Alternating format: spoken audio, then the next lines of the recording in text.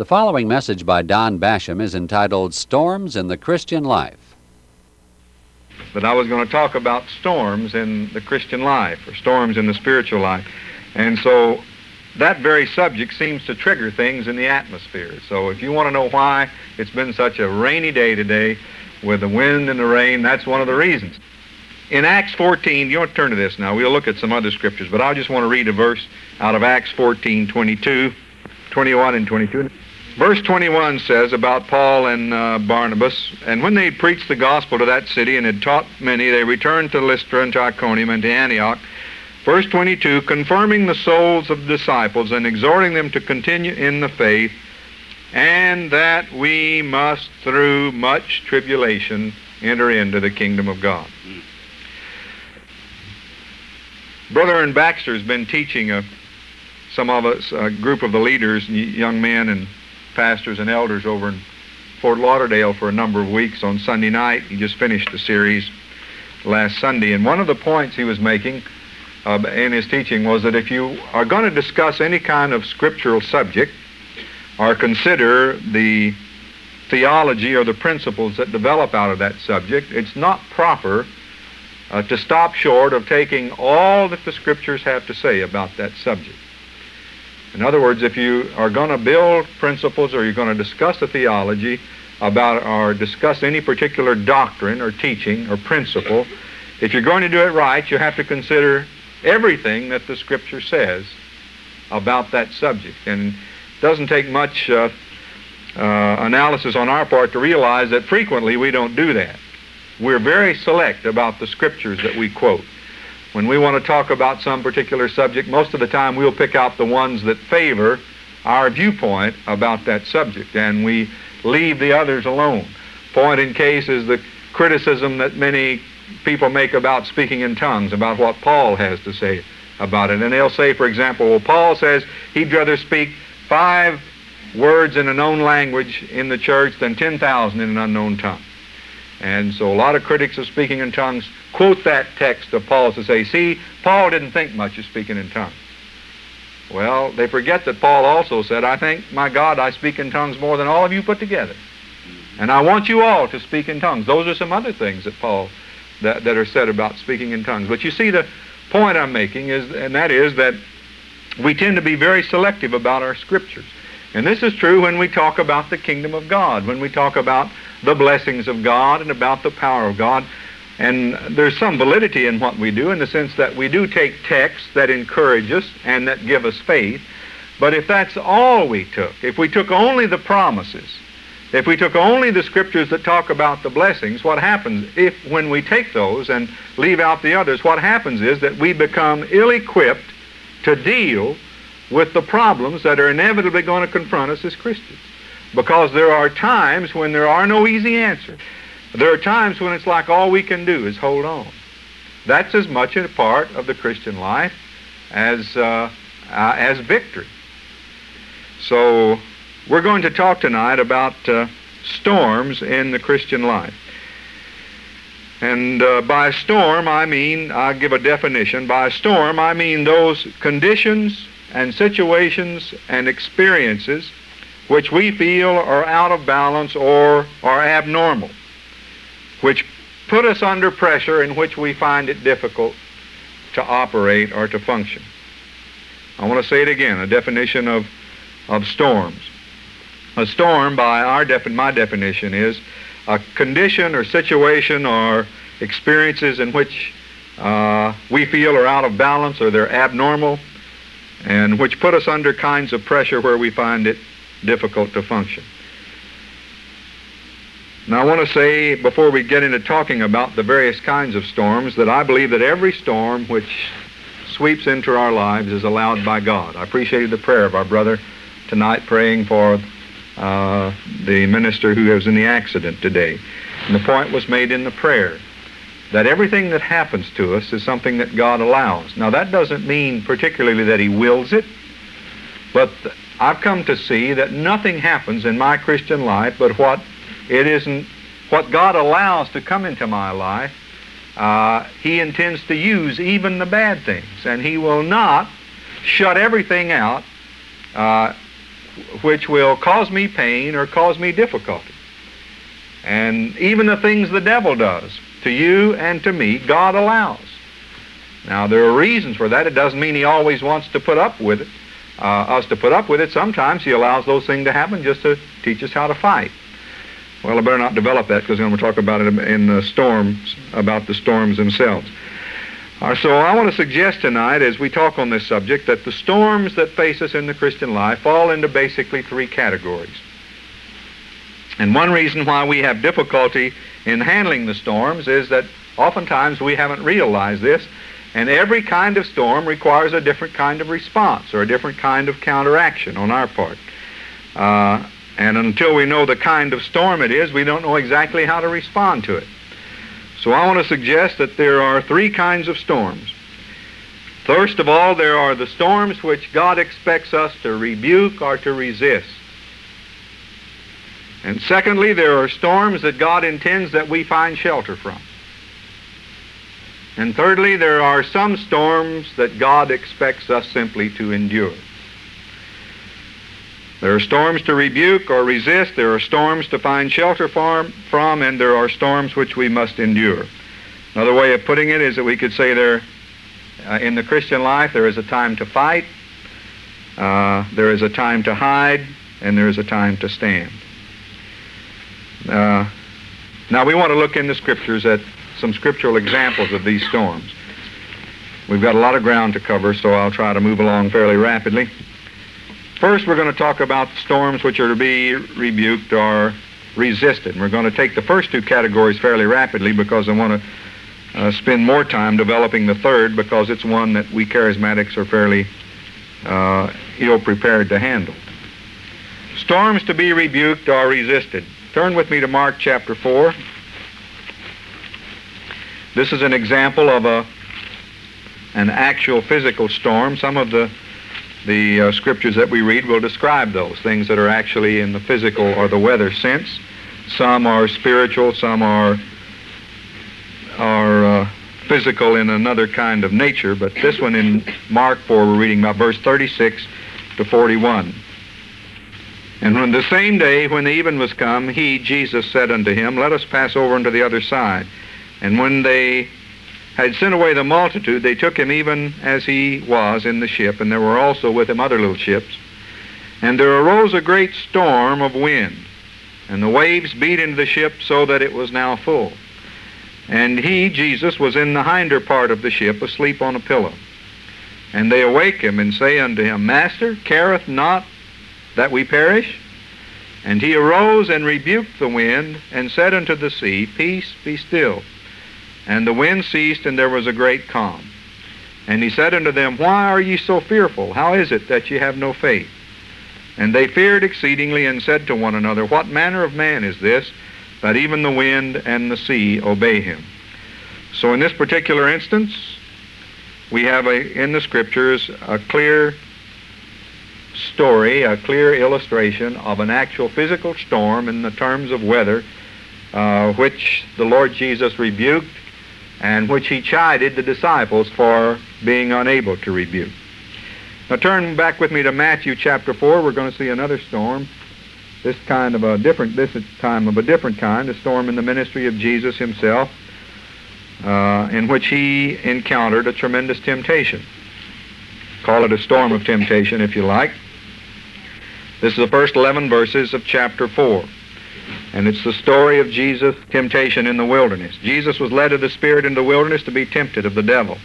And when he'd fasted 40 days and nights, he afterward hungered. And the tempter came to him and said, If thou be the Son of God, command that these stones be made bread. And he answered and said, It is written, Man shall not live by bread alone, but by every word that proceedeth out of the mouth of God. Then the devil taketh him into a holy city, and set him upon the pinnacle of the temple, and saith unto him, If thou be the Son of God, cast thyself down, for it is written, He shall give his angels charge concerning thee, and in their hands they shall bear thee up, lest at any time thou dash thy foot against a stone. And Jesus said unto him, It is written again, Thou shalt not tempt the Lord thy God. Again the devil taketh him up into an exceeding high mountain, and showeth him all the kingdoms of the world, and the glory of them, and saith unto him, All these things will I give thee, if thou wilt fall down and worship me. And then Jesus saith unto him, Get thee hence, Satan, for it is written, Thou shalt worship the Lord thy God, and him only shalt thou serve. And the story, when it's written in Luke, also adds the fact that the devil departed from him until an opportune time, or for a season. Now here's a case where Jesus led by the Spirit into the wilderness, there to be tempted 40 days of the devil.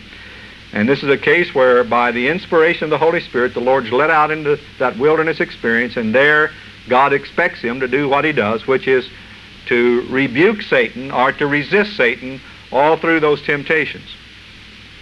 It's interesting to note, too, that the temptations that Satan gives to Jesus are tailor-made to fit his particular situation. This is something to remember about when you face the enemy in his attempts to get the best of you, that the devil has keen knowledge about each one of us in terms of our strengths and weaknesses, and there are certain ways that he tempts you that he doesn't tempt me, and certain ways that he tempts me that he doesn't tempt you. Notice that he tempted Jesus in terms of Jesus' own unique powers and abilities.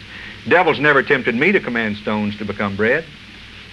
Devil's never tempted me to jump off a high building and float down. Because I don't have those capabilities anyway. But the Lord did. And the devil knew that. And although the Lord resisted and rebuked Satan in these occasions because it was not the will of God, but a temptation from Satan to do these things, later on he did both of the things that he wouldn't do for Satan. He didn't turn stones to bread, but he did multiply the loaves and fishes miraculously to provide food miraculously for the multitude. And while he wouldn't cast himself down off the temple and float down in a great display of power, there was a time later when he did defy the law of gravity and walked on the water.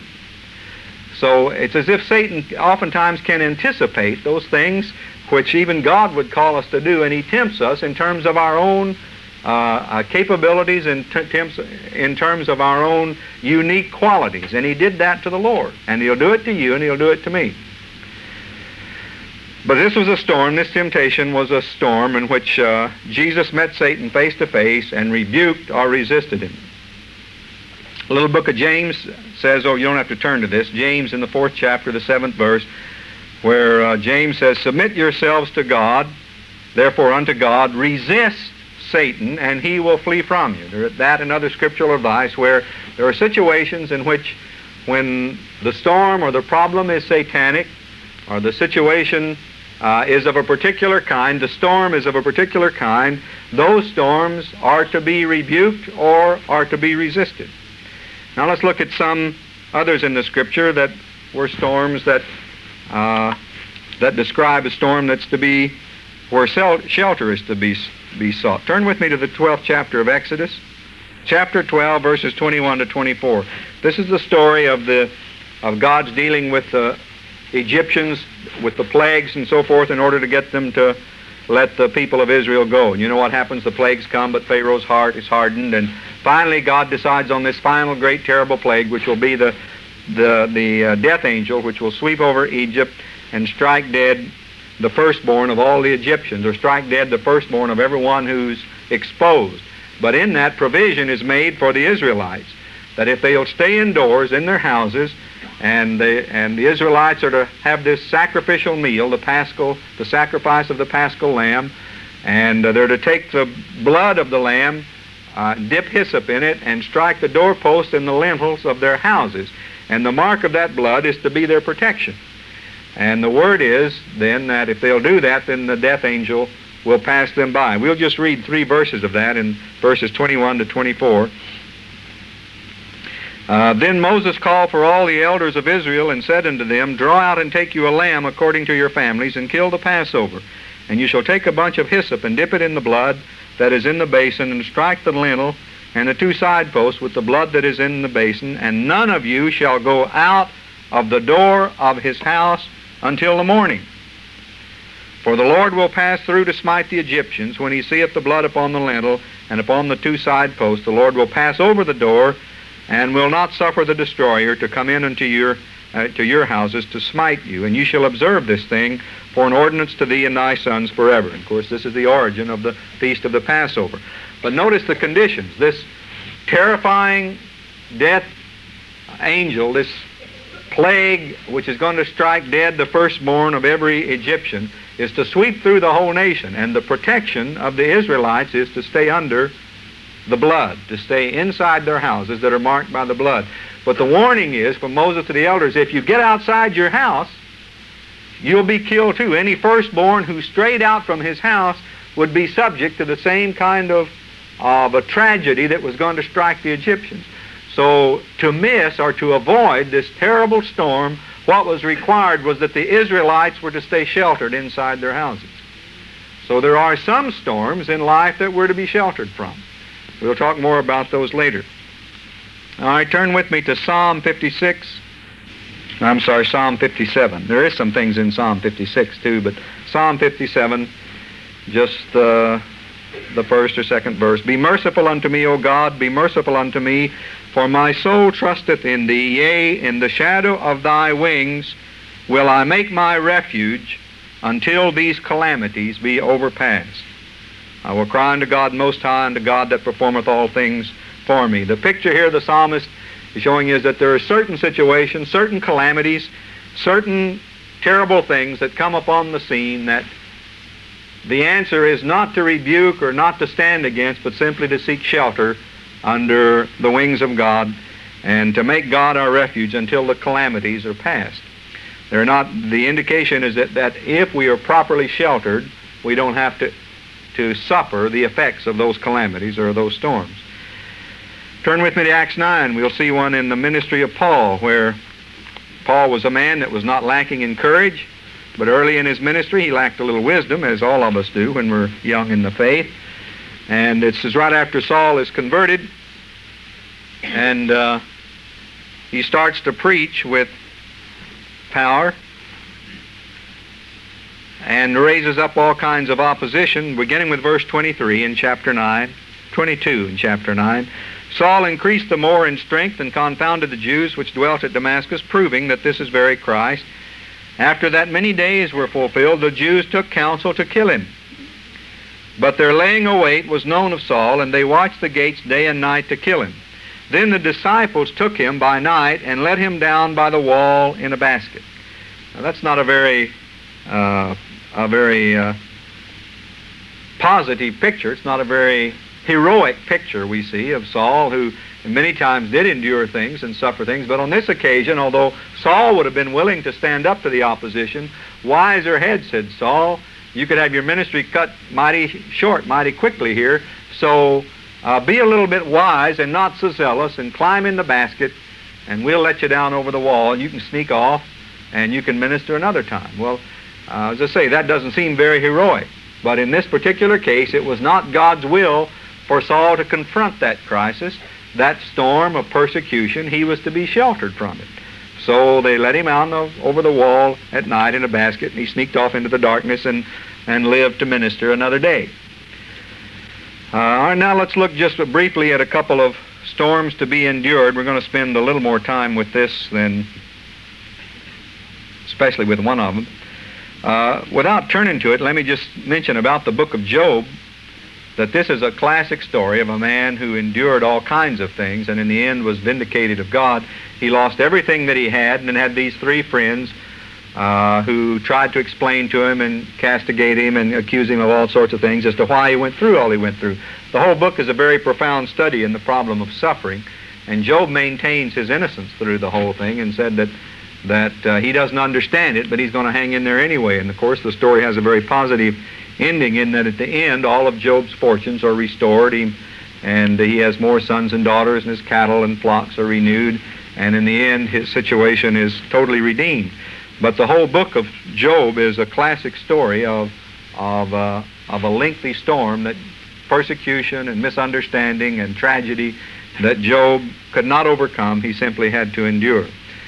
Turn with me to 2 Corinthians chapter 12, where Paul talks about a particular problem that he has to endure.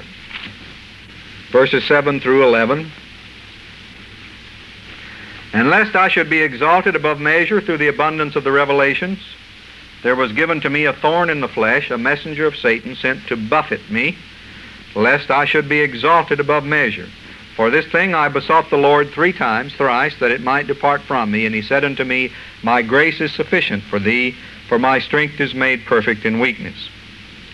Most gladly, therefore, will I rather glory in my infirmities, that the power of Christ may rest upon me. Therefore I take pleasure in infirmities, reproaches, necessities, persecutions, distresses, for Christ's sake.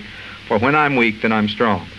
Now, Bible scholars are not at all in agreement about the exact character of Paul's thorn, but I think most of us are agreed that we're not talking about, most charismatics at least would agree, we're not talking about physical weakness or sickness in the usual sense. Some scholars have said Paul's thorn was epilepsy or weak eyes or a bunch of other things. But I think the context makes it plain. First of all, it wasn't a sickness, and he didn't ask to be healed. He said it was a messenger sent from Satan. A messenger means an angel. An angel sent from Satan to buffet him. Buffeting is what happens when we are harassed, and what happens when we come into a storm. Storms buffet us. And so there was this kind of persecution, this kind of difficulty. And I think when we see it in the context, that what Paul is referring to is the continued and repeated rough time he had in the way of persecution and misunderstanding, and particularly of the Judaizers, those who were always undercutting his ministry. So whatever the nature of the thing was, he prayed earnestly and with faith about it on at least 3 occasions and asked that the thing be removed. The torment, the harassment be removed. And in every case, God refused. He said, No, Paul, stick it out. My strength is sufficient for thee. In other words, in this particular case, it was the will of God for Paul to go through this. Now, there was a reason for it. Paul says it was because of the abundance of revelations he'd had. He'd just been talking about how he was a man who'd been caught into the third heaven and saw things that nobody else had seen and he couldn't tell anybody about. And so he interpreted the thing that came his way as God allowing it. Even though it was a messenger from Satan, it was a thing that would keep him dependent upon the Lord. And he goes on to say, after God told him 3 times that his strength was made perfect in weakness, then Paul says, after that, he says, Most gladly, therefore, will I rather glory in my weakness or my infirmities, that the power of God may rest upon me. So here was something that Paul simply had to walk out in his life. Now, we want to look at one other one that has to do with Paul, and we're going to spend a little bit of time with it, because it is one that, again, deals with the weather itself, and it has real significance, especially in light of the first one that we saw where Jesus rebuked the storm. Turn with me to Acts 27, beginning with verse 7. Paul, this is where Paul is under guard. It was appealed to Rome, to Caesar, Rome, to have his case tried, and he's under armed guard and being shipped to Rome. And it's in a bad time of the year in the Mediterranean for to be traveling by boat. And they get into difficulty. So let's pick it up, the story, at about verse 7. We'll read rather rapidly, and I think probably it's simpler just to read the whole thing to get it in your mind, and then we'll come back and make comments about it. When we had sailed slowly many days and scarce were come over against Cnidus, the wind not suffering us, we sailed under Crete over against Salmone, and hardly passing it came unto a place which is called the Fair Havens, where nigh whereunto was the city of Lasea. Now when much time was spent, and the sailing was now dangerous, because the fast was now already past, Paul admonished them, that is, the crew and the captain and the centurion in charge of the Roman soldiers who are guarding him. Paul admonished them and said unto them, Sirs, I perceive that this voyage will be with hurt and much damage, not only of the lading and ship, but also of our lives. Now I want you to notice that apparently Paul has a word of knowledge here. When he says, I perceive, he has gotten a revelation about this situation. And he's telling these brothers that, they're not his brothers, but he's telling these men, the captain and the crew and the centurion, that they ought not to go. Now, one of the things, question I want to raise for you to consider here is the fact that if it's true that Paul has a word from the Lord, why did God give Paul the word about the storm to give to the captain and the centurion when they weren't going to do anything about it? I'm not answering that, I'm just raising the question. God gives Paul a word about this situation. Verse 11, Nevertheless the centurion believed the master and the owner of the ship more than those things which were spoken by Paul. And because the haven was not commodious to winter in, the more part advised to depart thence also, if by any means they might attain to Phoenix and there to winter. which is a haven of Crete, and lie toward the southwest and northwest. And when the south wind blew softly, supposing they obtained their purpose, loosing thence, they sailed close by Crete. But not long after, there arose against it a tempestuous wind called Euroclydon. And when the ship was caught and could not bear up into the wind, we let her drive. And running under a certain island, which is called Clauda, we had much work to come by the boat, which when they had taken up, they used helps, undergirding the ship, fearing lest they should fall into quicksands, struck sail, and so were driven. And we, being exceedingly tossed with a tempest, the next day they lightened the ship. The third day we cast out with our own hands the tackling of the ship. And look at this, verse 20. And when neither sun nor stars in many days appeared, and no small tempest lay on us, all hope that we should be saved was taken away. But after long abstinence, Paul stood forth in the midst of them and said, Sirs, you should have hearkened to me, and not loosed from Crete, to have gained this harm and loss. And now I exhort you to be of good cheer, for there shall be no loss of any man's life among you, but of the ship. For there stood by me this night the angel of God, whose I am and whom I serve, saying, Fear not, Paul, thou must be brought before Caesar, and lo, God hath given thee all them that sail with thee. Wherefore, sirs, be of good cheer, for I believe God that it shall be even as it was told me. Howbeit we must be cast upon a certain island. But when the 14th night was come, as we were driven up and down in Adria about midnight, the shipmen deemed that they drew near to some country, and sounded and found it 20 fathoms. And when they'd gone a little further, they sounded again, found it 15 fathoms. Then fearing lest we should have fallen upon rocks, they cast 4 anchors out of the stern and wished for the day. The Bible isn't really all that dramatic, but every once in a while they get some very dramatic verses in there. Cast out 4 anchors out of the stern and wished for the day. Understated, but it's still a very vivid picture. And as the shipmen were about to flee out of the ship, when they had let down the boat into the sea under color as though they would have cast anchors out of the foreship, Paul said to the centurion and to the soldiers, Except these abide in the ship, you cannot be saved. If you're reading a modern version, to be clear, what's happening is some of the sailors letting down this little boat to check the anchors, they're going to head for the shore. They're going to desert the ship. And Paul knows what's happening, and he tells the centurion, the word is, unless everybody stays with the ship, what I say is not going to come true. Then the soldiers cut off the ropes of the boat and let her fall off. They just cut loose the little boat so the sailors couldn't leave. And while the day was coming on, Paul besought them all to take meat, saying, This day is the 14th day that ye have tarried and continued fasting, having taken nothing. I would say that was probably an involuntary fast for 14 days. That kind of weather would be very difficult to eat. Wherefore I pray you to take some meat, for this is for your health, for there shall not a hair fall from the head of any of you. And when he had thus spoken, he took bread, gave thanks to God in presence of them all, and when he had broken it, began to eat. Then they were all of good cheer, and they also took some meat. And we were in all the ship 216 souls, 276 people. And when they had eaten enough, they lightened the ship, cast the wheat into the sea, and when it was day, they knew not the land, but they discovered a certain creek with a shore, into which they were minded, if it were possible, to thrust in the ship. And when they'd taken up the anchors, they committed themselves unto the sea, loosed the rudder bands, hoisted up the mainsail to the wind, and made toward shore. And falling into a place where the 2 seas met, they ran the ship aground, got stuck on a sandbar.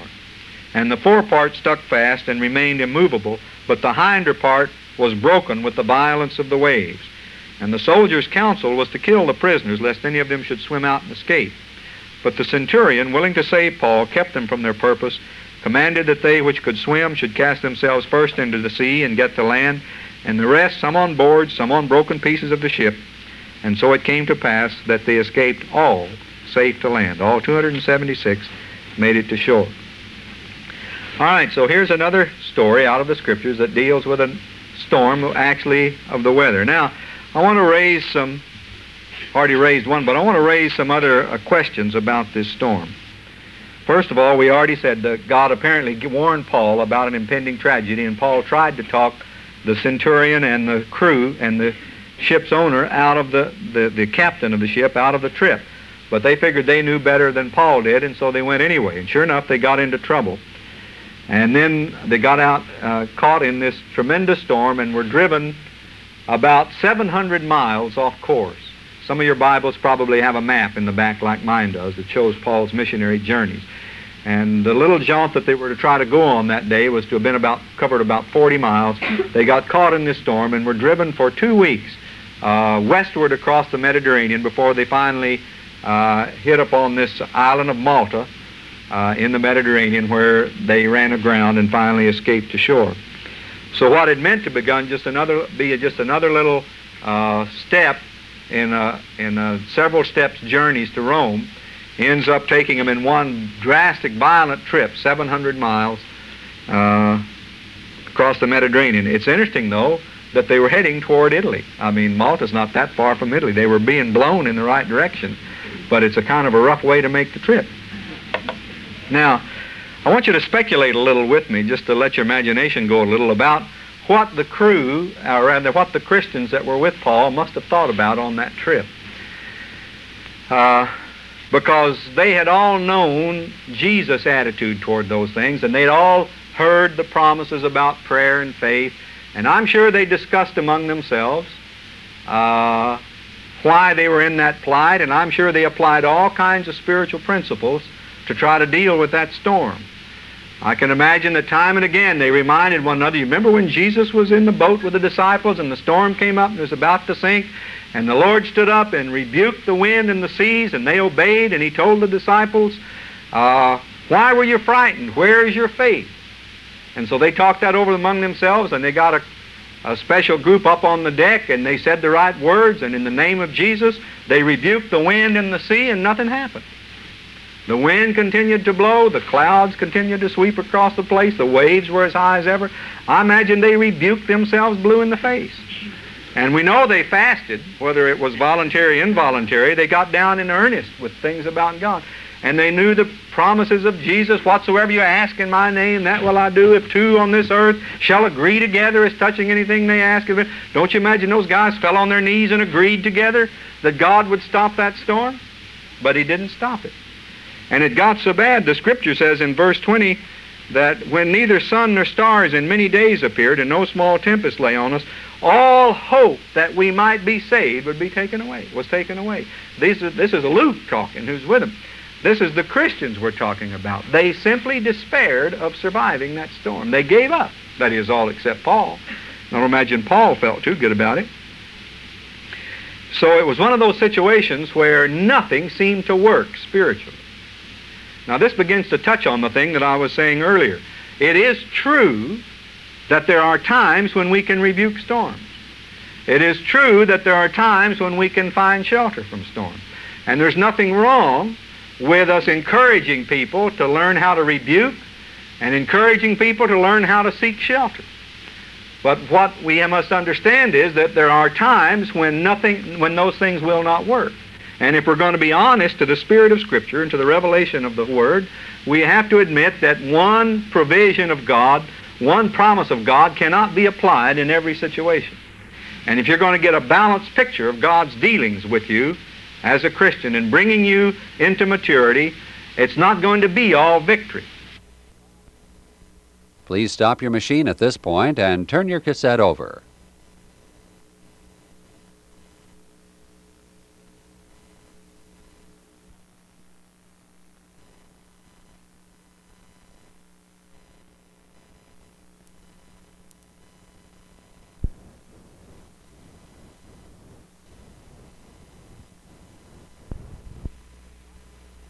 It's not going to be all victory. And it's not simply a question of not having enough faith. I remember somebody asking Catherine Kuhlman one time about the people that didn't get healed. And said, well, is it because they don't have enough faith? And Catherine was wise enough to dismiss that. She said, that is not the answer. You just can't simply say that someone doesn't have enough faith, and that's the reason that they were not healed. Our spiritual growth and again, God's plan for our lives is much more complex than that. That doesn't deny the fact that the Lord heals. And that doesn't deny the fact that we need to seek healing, and that it's God's will to heal. But it's so oftentimes we come up with these oversimplified answers to problems, which are no real lasting satisfaction. We end up like Job's friends, telling Job there must be some real secret sin in your life. That's the reason why you lost your cattle and you lost your sons and daughters and all the rest, and why your wives turned against you. And Job maintained stoutly that was not the case. And I've done it, and I'm not the only one who's done it. I've often in times past dropped a little hint with some brother or sister who's going through some problem that there's probably some reason why they're having to endure that. Otherwise, they'd be strong like me and wouldn't be having that problem. I've learned in the last few years, I've had enough lumps myself to know that that's not the case. So I'm sure these guys tried everything they knew, but still nothing worked. And so what happened is when they ran out of solutions or advised solutions, they finally gave up and said, well, maybe the jig's up. Paul was the only one who maintained his own steadfastness. But before you get to thinking that Paul is was too much of a superman, turn with me over to 2 Corinthians chapter 1. I want to show you just a little thing there about Paul's own situation. 2 Corinthians 1, verse 8. Now, this particular case in the storm, Paul was the stalwart. He was the oak tree. He was the one that had the word from God and all the rest. But it wasn't always that. Look in 2 Corinthians 1, verse 8.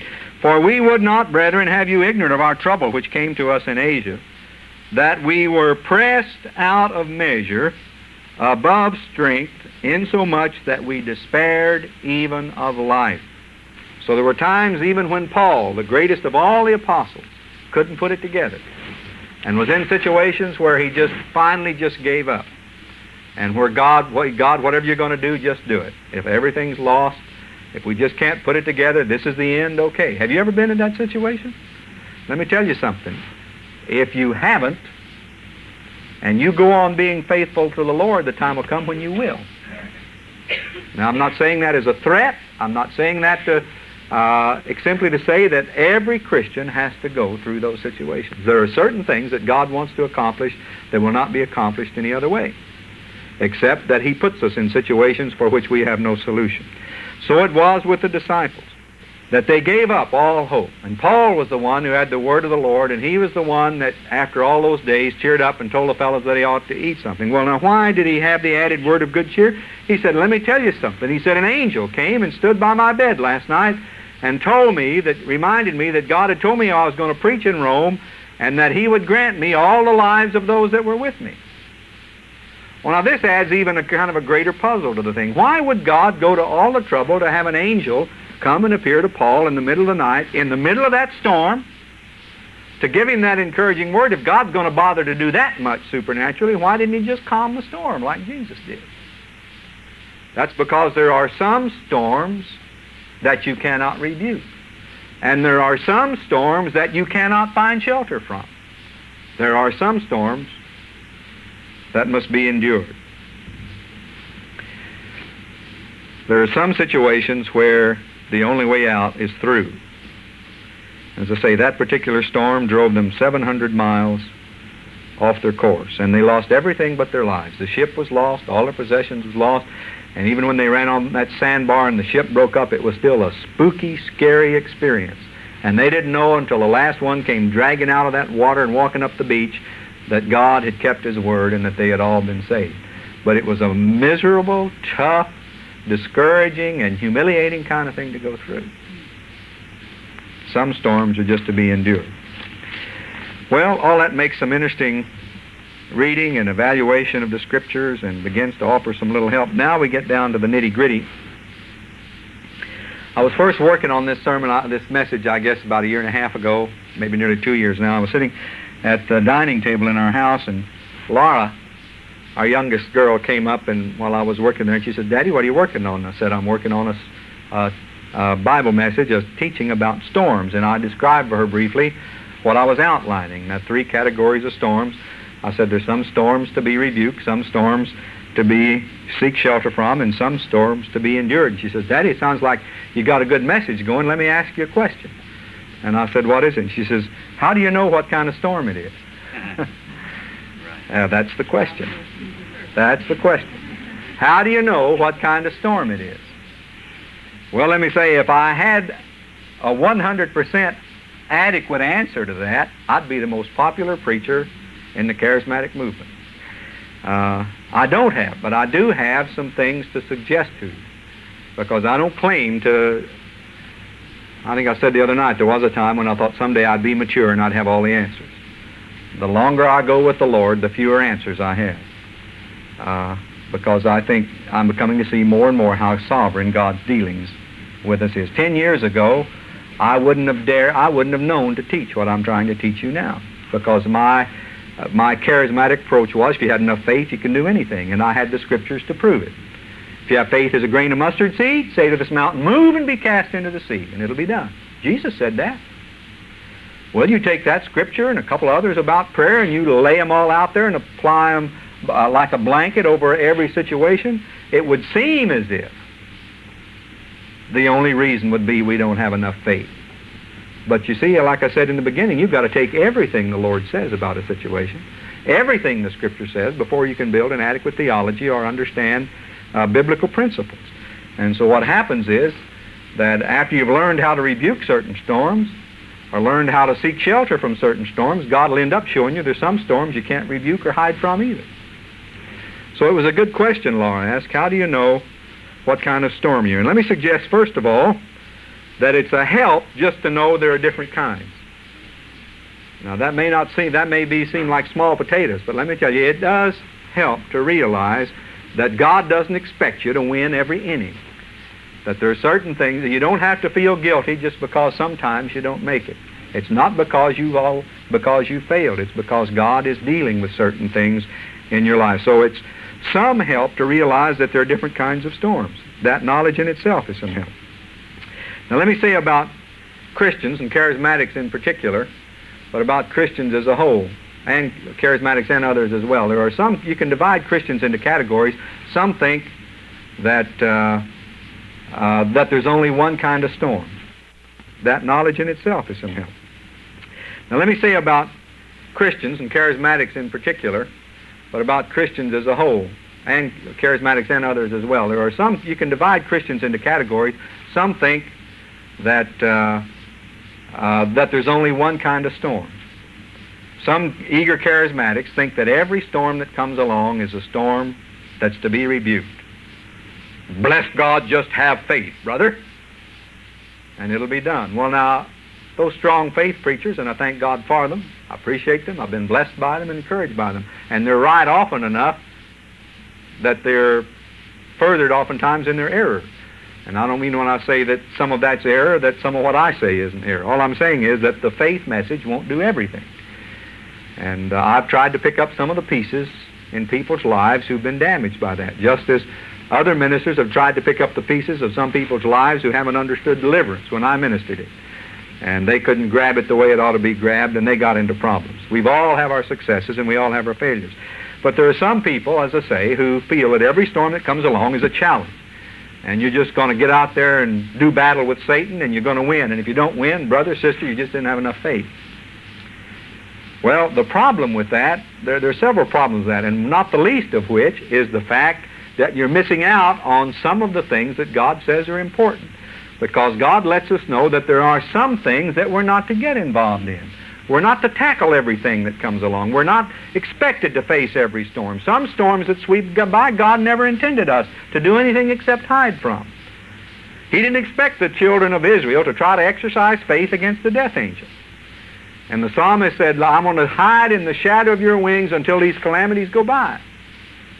So not every storm is to be rebuked. And a man who tries to rebuke them all never learns how to seek shelter in God. And he never learns the lesson, really, that there are some situations which God expects him to endure. Now, there are other Christians who believe that every storm is to be avoided. There was a time when I tended to be like that. You know, let's just, anytime there's unpleasantness, let's seek some shelter from it. Some evangelical Christians are this way, who don't believe in the gifts and the ministries. Well, if you think that every storm is to be your find shelter from it, you know what? You'll never learn how to stand on your hind feet and rebuke the enemy. And it's important that we know how to do that, to exercise the authority there is in the name of Jesus.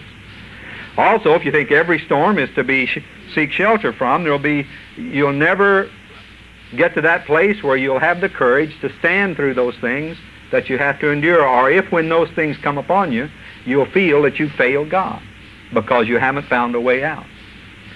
By the same token, the fellow who thinks that every storm is to be endured never learns to have enough sense to hide or enough strength to rebuke Satan. So any single solution is inadequate. There are different kinds of storms that call for different kinds of solutions. Now, how can we tell the nature of the storm? Well, one of the things is that we need a word from the Lord in this situation, rather than to rush out pell-mell. Some of you may have, if you're in full gospel circles, you may have known of a brother, Darrell Hahn, who was one of the international directors of Full Gospel Businessmen and a good friend of mine and some other teachers. He lived out in California, went on to be with the Lord last year. But he told a very powerful story. He was living in Louisiana, was a successful builder of homes and buildings, and he moved to California and got in successful business and really got active in the Lord's work. And just about the time he really got into the things, active in Full Gospel Businessmen and their board of directors, and was really serving the Lord faithfully, his business began to go down the tube. And nothing he tried worked. I mean, that is, he tried every bit of business acumen that he knew, and he prayed faithfully that God would bless his business, but it just like the thing was going down the tube. He was facing bankruptcy, and he couldn't put it together. And it was a time when he ought to be succeeding. It wasn't a time when there was a recession in the market or anything like that. And he sought God about it. He didn't understand. And what happened was, he said, I was driving down the Los Angeles freeway one day when he said, it was just as if I could almost see him. He said, I knew the Lord was sitting beside me in the car as I drove down. And he spoke to my spirit very clearly. He said, Darrell, if you don't take authority over Satan, he's going to destroy your business. Just that one word. And it was through that word that Darrell learned that there were some things, some storms, that he was expected to rebuke and resist. And so for not only just praying or just serving the Lord, from that time he began to stand against Satan and apply the authority in the name of Jesus. And he said within 2 weeks his business turned and began to prosper. Now that was a particular case where the storm that he was going through was one that was to be resisted or rebuked. But he needed a word from the Lord to tell him what kind it was. So one of the things, when we're facing situations like this, we do need a word from the Lord. Now, let me also say that in the categories that there are certain things that ought to be obvious to us about storms that are to be rebuked. For example, certain things are not in God's will. We know that there are certain things are clearly a satanic attack. When you seem to be overwhelmed with fear or confusion or that sort of thing, that's not from God. And Satan comes in and begins to magnify little things all out of proportion, and you get off balance and get into difficult things. There are certain situations like that where it's just clear by the nature of the harassment that we're expected to rebuke it. Things like fear, things like panic, powerful temptations of the flesh, addictions and things that we may have thought that we had conquered before that rise up again. There are certain things in that category that you don't have to have some great divine revelation about. They're simply contrary to the will of God. Temptation to do anything dishonest. For example, we know that Satan is always laying snares in our path in that regard. There are certain things that are clearly satanic in nature that we are expected to rebuke. Again, I don't mean to indicate that you can always be 100% sure, but a large percent of the time in things like that, you just simply know as a Christian what your responsibility is, that you're expected to fight. There are certain things that we ought to know that we are to escape. I don't believe that, all things being equal, that God's people are expected to suffer what the world suffers. As children of God, we have certain privileges that the world does not have. I don't believe that Christians were meant to suffer economically the severity of problems that the world suffers in times of recession or in times of want. Even the children of Israel, when they were in Egypt, in the land of Goshen, even though Egypt was not God's ultimate destiny for them, and they ended up going through some terrible times before they left, when they got out into Egypt, they were given the best land that was in Egypt, the land of Goshen. Now, Egypt represented a kind of time when they were out of the main purposes of God. They were out of their own inheritance. But even when, in a situation like that, even in Egypt, they had the best that there was in the land of Egypt.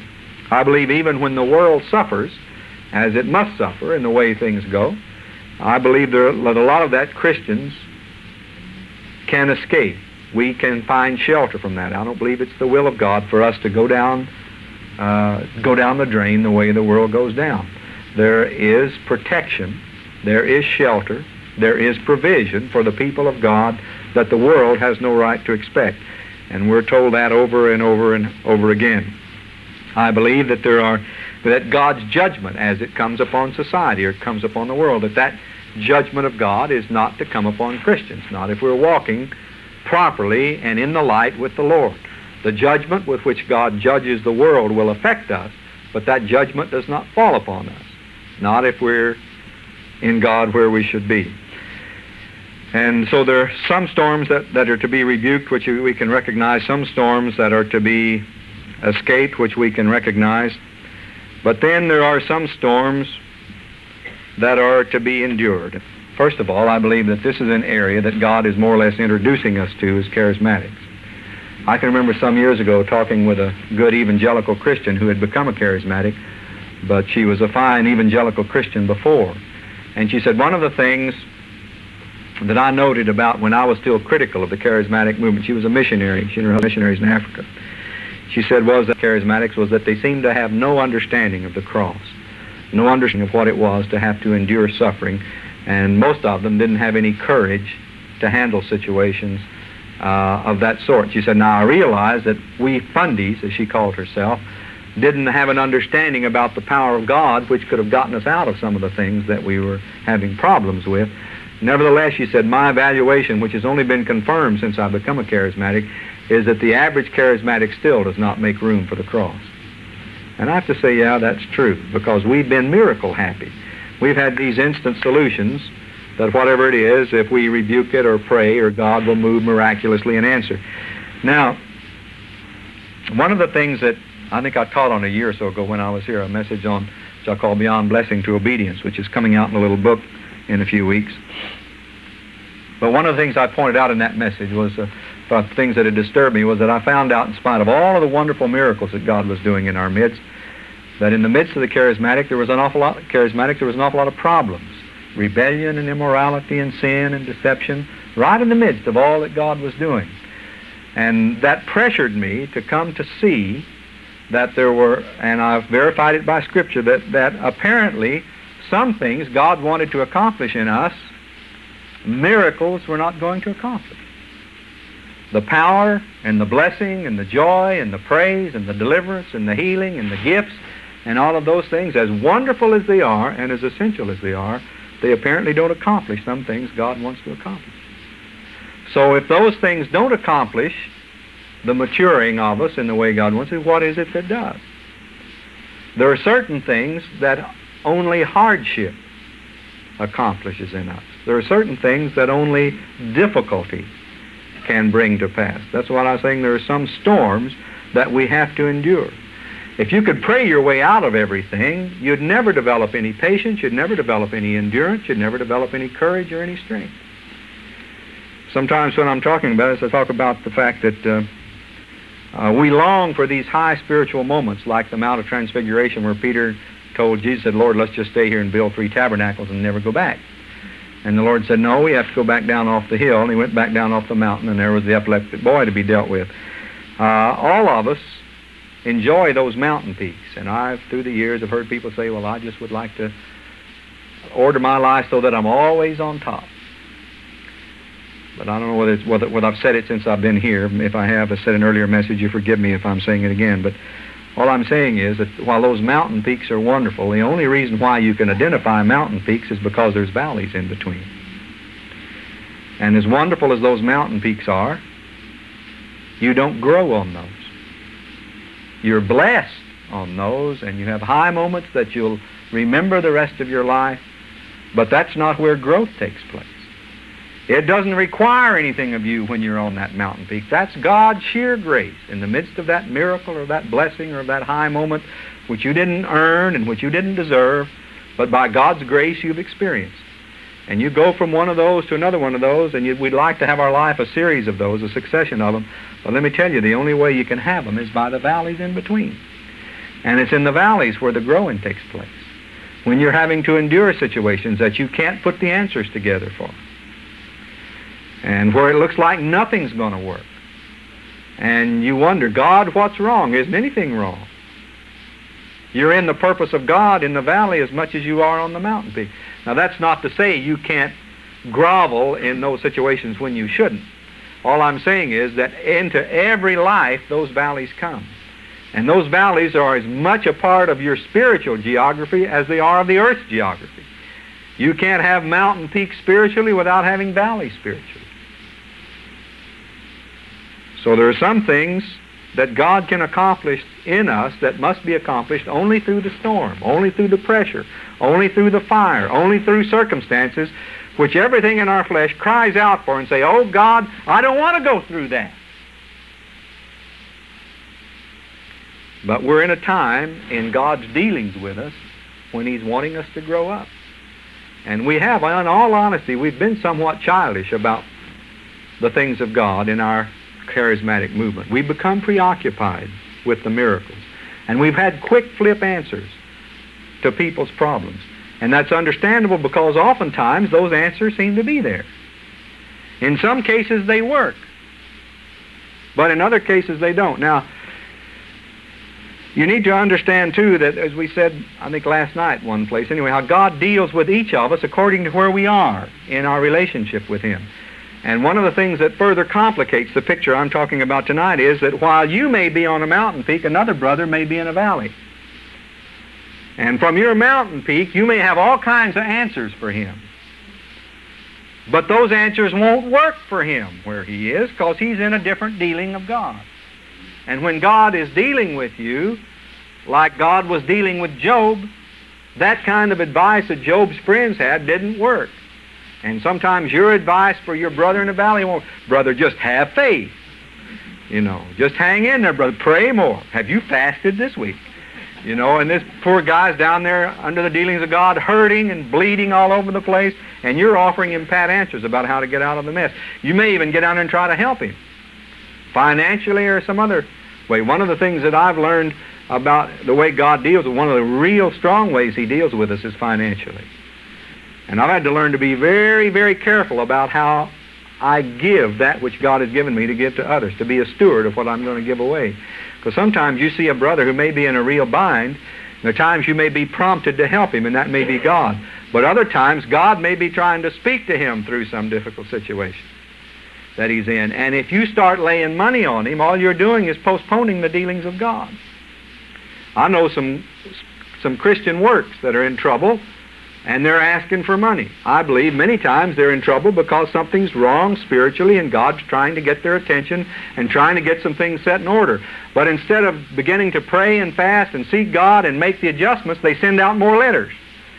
And if you can get enough letters out, begging for enough money, they can get enough money to survive, and God never manages to deal with the problem because they bail themselves out of it some other way.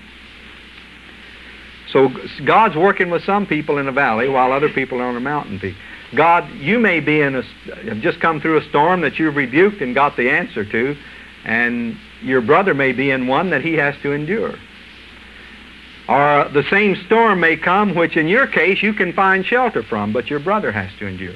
So what happens is you get out and get under the roof and get out from under that rain, and your other brother can't make it out of the rain, and he's out there getting drenched and all bedraggled and everything else and crying and moaning and groaning. And you say, why don't you get out of the rain? But he can't. That storm for him is one that he has to endure. So what I want you to understand is learn to be perceptive and loving and tolerant of people with the dealings of God. Because the time will come when you'll be the one that's shut out in the rain, and your brother will be the one that'll be having it easy under shelter, because your time will come if it hasn't already. So there are some storms that simply have to be endured. How many of you in recent years have found that God seems to be dealing in your marriage in a way that He never did before? Certain things are coming up in your relationship with husband or wives. You're not a very honest group of people here tonight, really. Okay. I didn't know you were serious. Yeah, no, I'm serious. Yeah. That there are things that, and my wife's here, and she doesn't mind me saying this, but we've had a very beautiful marriage. We've been married 26 years, and it's been better than most marriages. And yet, in the last couple of years, we've been through some things. I mean, things have come to light that we begin to wrestle with, pressures and so forth. I learned that for years I skirted around some things. You see, just tippy-toeing around things that, for peace's sake in the marriage. And there were really things that need to be dealt with, adjustments that needed to be made in me, adjustments that need to be made in my wife. We've gone through some stormy times in the last couple of years. We don't love each other any the less, but there have been the dealings of God in our marriage in the last 2 years that I used to, so with such great humility, say that my wife and I never had a disagreement in all the years that we've been married. Well, in a sense, that was true. Because I was too chicken sometimes to have been the kind of husband I needed to be. And to move in and protect her in situations where she needed to be protected, I'd take the easy way out and just not say anything and just fuss and fume to myself. You see. But God is turning the light on in situations like this, pressuring us into situations where we have to get honest for one another, and that hurts, causes some pain. It gets to be kind of a stormy time. But that's, for years, it seems, we could get away without that sort of thing. But now God's dealing with marriages, this whole thing about divine order in the home and so forth. These are some of the storms that you have to endure. How many of you have ever prayed that your wife or husband would change so you would be happy? Well, that's a cop-out. Did you know that? If God would answer that prayer every time, it means that you wouldn't have to change. But you see, God wants you to change. So God may bring things up in your husband or wife that are just almost impossible for you to handle. Why? Not because they've suddenly become ogres or witches, but because God's dealing with something in you that He wants to change. And if God would answer your prayer to change your husband or wife, you could go your own sweet way and stay your own selfish little self and snap your fingers and God answer your prayers, and you'd never change. You'd never become more loving, more humble, or more mature, or more submitted to the will of God. Those are the kind of storms that come to us. You see, one of the characteristics that God's seeking to bring forth in us is maturity. And maturity implies endurance, learning how to endure. We haven't wanted to endure. We've wanted quick answers. Every time something was out of the way, was out of kilter or out of whack, we wanted God to move in and perform some miracle to set it right. And if God would always answer those prayers, we never would grow up. Turn with me, we're going to close now, but turn with me to Hebrews 12. We're going to read a passage. Another good one's Matthew 24, where Jesus talks about the things that are coming and then says, but he who endures to the end will be saved. One of the things God's teaching us is endurance. Hebrews, the 12th chapter, beginning with verse 5. Some storms we're to rebuke, some storms we're to seek shelter from, some storms we have to endure. And Hebrews chapter 12 gives us some advice when we're having to go through those things we endure. Hebrews 12, beginning with verse 5. And ye have forgotten the exhortation which speaketh unto you as unto children. My son, despise not thou the chastening of the Lord, nor faint when thou art rebuked of him. For whom the Lord loveth, he chasteneth, and scourgeth every son whom he receiveth. If ye endure chastening, God dealeth with you as sons. For what son is he whom the Father chasteneth not? But if ye be without chastisement, whereof all are partakers, then ye are bastards and not sons. Furthermore, we have had fathers of our flesh which corrected us, and we gave them reverence. Shall we not much rather be in subjection unto the Father of spirits, and live? For they verily for a few days chastened us after their own pleasure, but he for our profit. Now get that. When we go through these storms we have to endure, it's for our sakes. God chastens us, puts us in these hot boxes, gets us into these pressure situations that we don't understand for our profit, and look at the reason for it, that we might be partakers of his holiness. If God were to answer every prayer of yours or mine when we wanted it answered, we would never become holy people. We would never willingly submit to the pressure and the discipline that God requires if we could pray our way out of it. Because the flesh cries out. We have those parts of our lives that are we've clutched to our own bosom, those secret dark areas we don't want God messing with. And we wanted to go ahead and enjoy the gifts and the good Christian life and the joy and the praise and all the rest without changing all the way down, without opening up everything to the light, without putting everything out on the line where God can see it all. And God's putting His finger on those places now and pressuring us to open up in ways. And if we could pray our way out of those situations, our lives would never be opened up before Him. And God's determined to make saints out of it. We're to become holy people. And the way that holiness comes is through enduring the fire, enduring the storm, enduring the pressure that God puts us in, because that refining process is absolutely essential if we're to come forth pure and tried. Okay, let's finish the passage. Now no chastening for the present seemeth to be joyous, but grievous, verse 11. Nevertheless afterward it yieldeth the peaceable fruit of righteousness unto them which are exercised thereby. Where God wants to bring us is on the other side of a lot of hard and difficult things.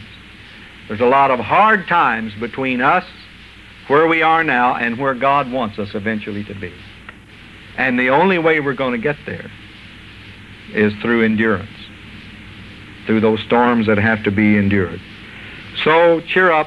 Take the advice of the writer of Hebrews, who says, "Wherefore lift up the hands which hang down, and the feeble knees, and make straight paths for your feet, lest that which is lame be turned out of the way, but let it rather be healed.